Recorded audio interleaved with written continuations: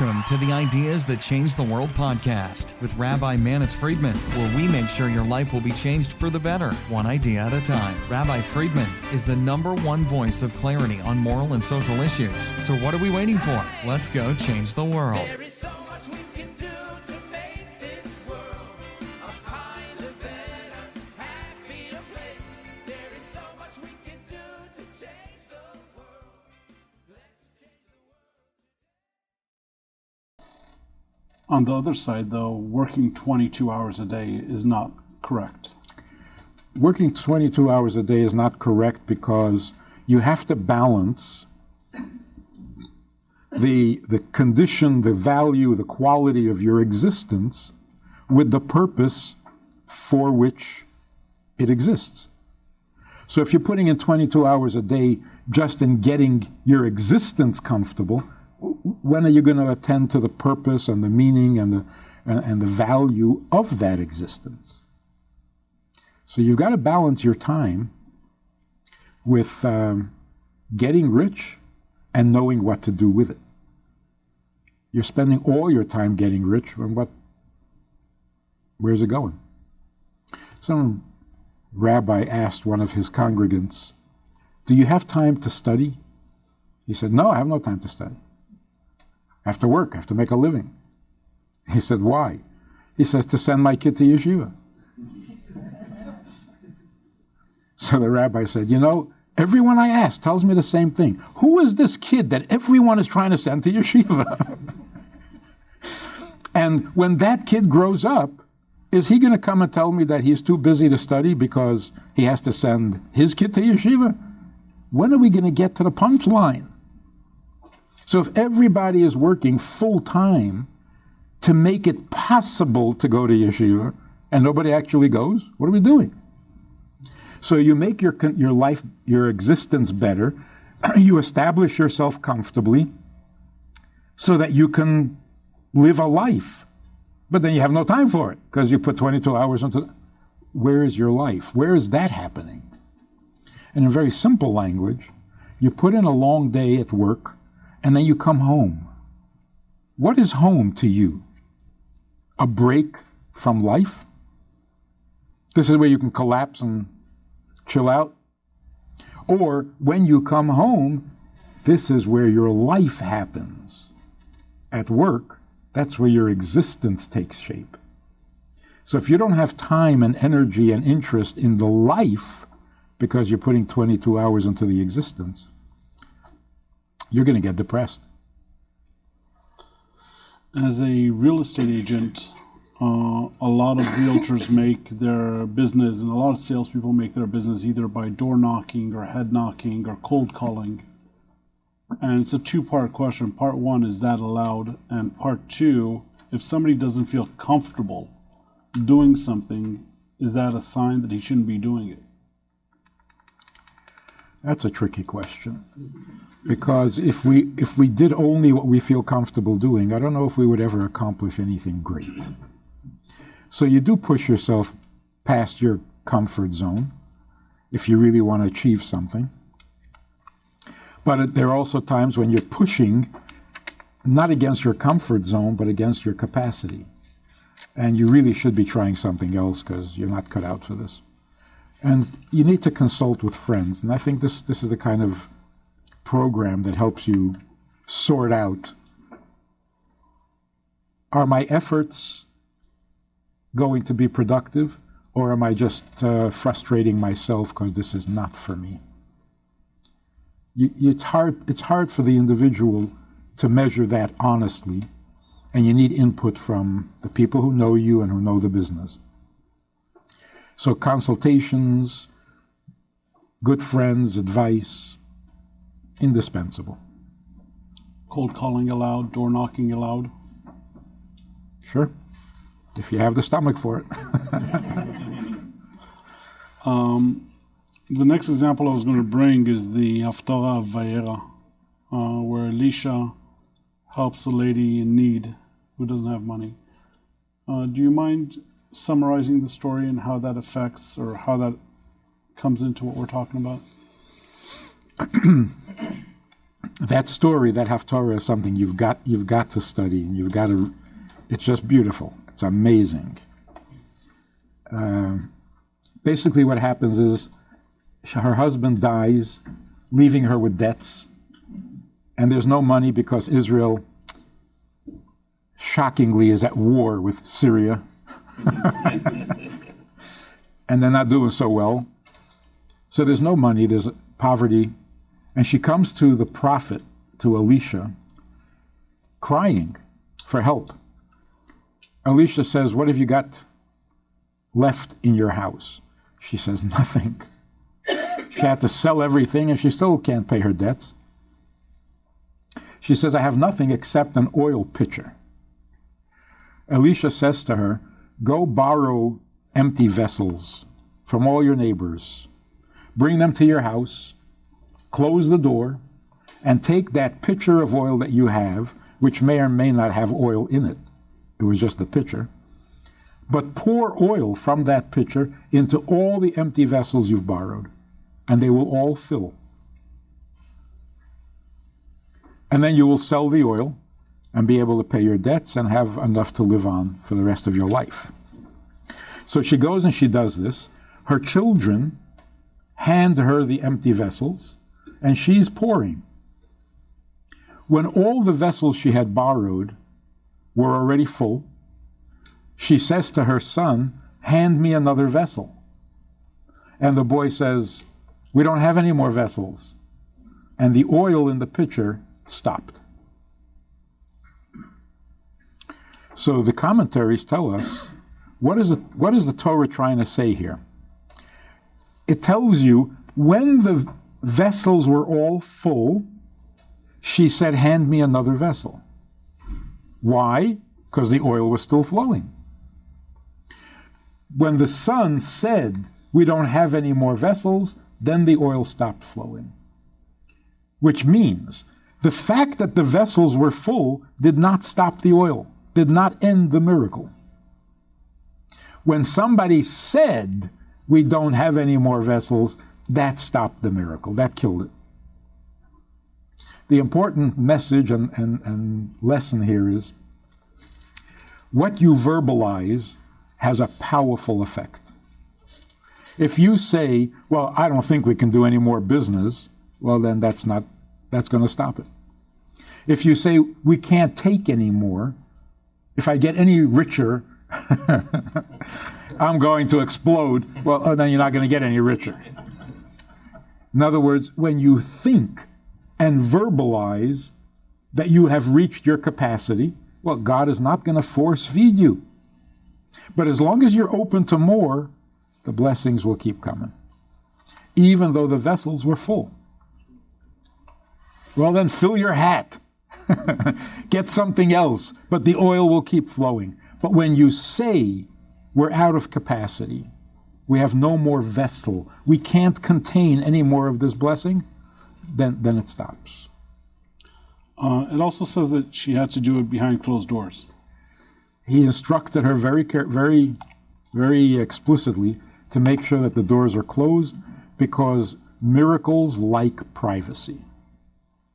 So when you're negotiating a big deal, don't talk about it during the negotiation? Even after the negotiation, until you've deposited the check, don't say anything. Till the check clears. Another one of my favorite passages, Igati velo matzati. Do you mind sharing with us how that affects our conversation and making money?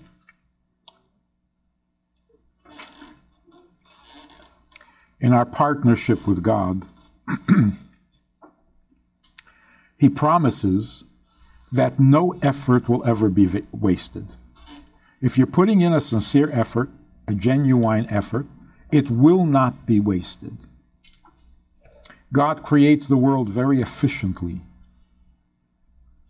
and He expects that our efforts and our investment and our input will also be efficient.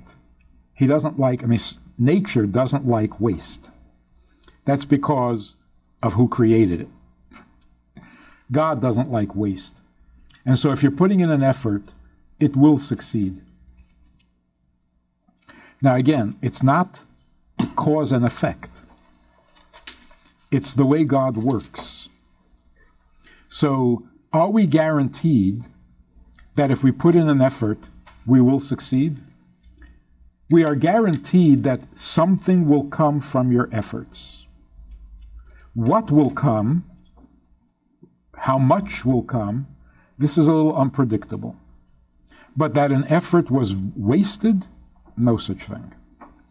And it could be that you put in an effort hoping to make money one way, and then God surprises you and the money comes in from the side door, the back door, the chimney. That's fine. We're not particular.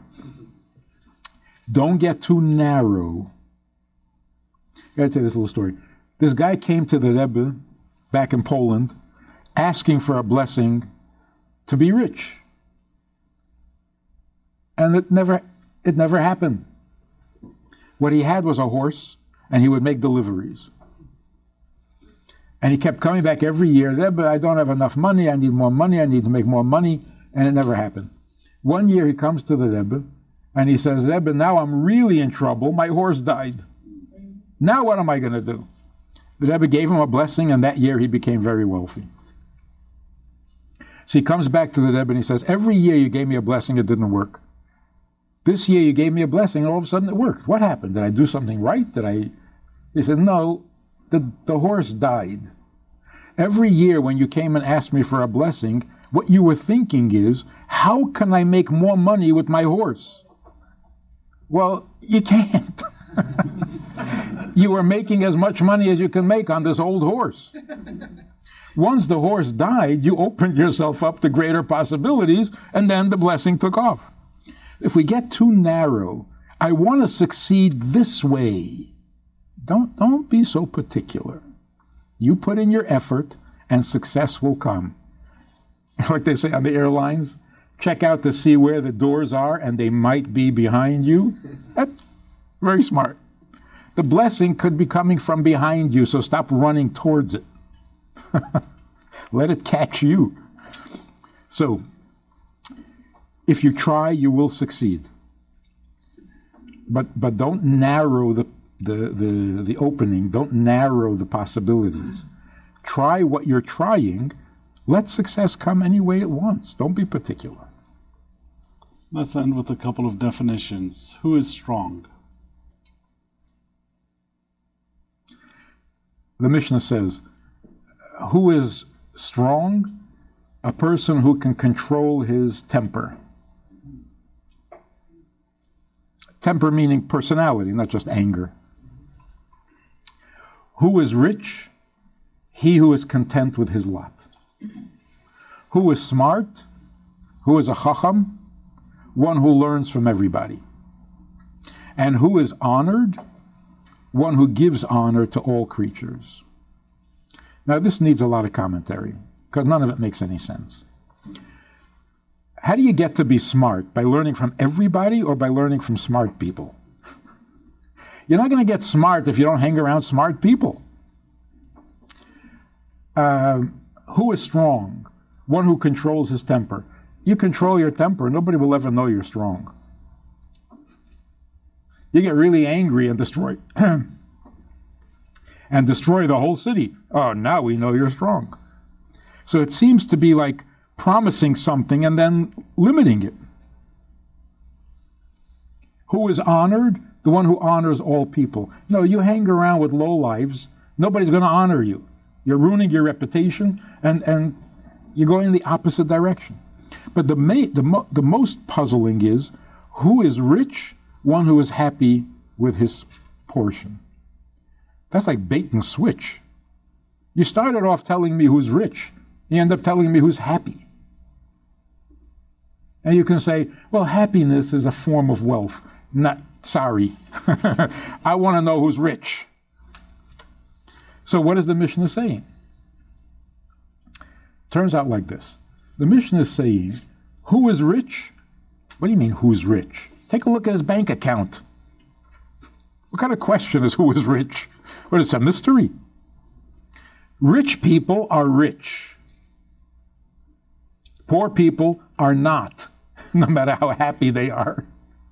So a person who's very happy is a very happy poor person. He's not rich. What the Mishnah is saying is, if you're going to be rich, there's a certain condition. Be happy with your portion. Otherwise, the wealth will work against you. Like, for example, a person gets rich. All of a sudden, because he has money, he doesn't like his wife anymore. And he has no time for his children. And his house is not comfortable. And the city he lives in is not right for him. And all of his friends are annoying. See, you became rich, and all of a sudden your portion in life is not good enough for you. The wealth is killing you. So to be wealthy and not suffer, you should be rich and content with your lot. It doesn't mean content with how much money you have, because if you're content with that, you're not going to get rich. So it doesn't mean you are rich if you don't need any more money. That's not rich. That's just content. What it's saying is, of course you should get more money. But getting more money doesn't mean that you have to trade in your wife, or your husband, or your house, or your friends, or your city, or your Judaism. And the same is true with strong. Who is strong? A person who controls himself. It doesn't mean that if you control yourself, you're strong. Could be you're timid. If you're a very strong person, and you don't want your strength to destroy you, then you need to control your own impulses. Otherwise, your strength will start to work against you. So who is strong? Somebody who can beat up everybody else. But if you don't also control yourself, it will turn against you and you'll beat yourself up. Who is smart?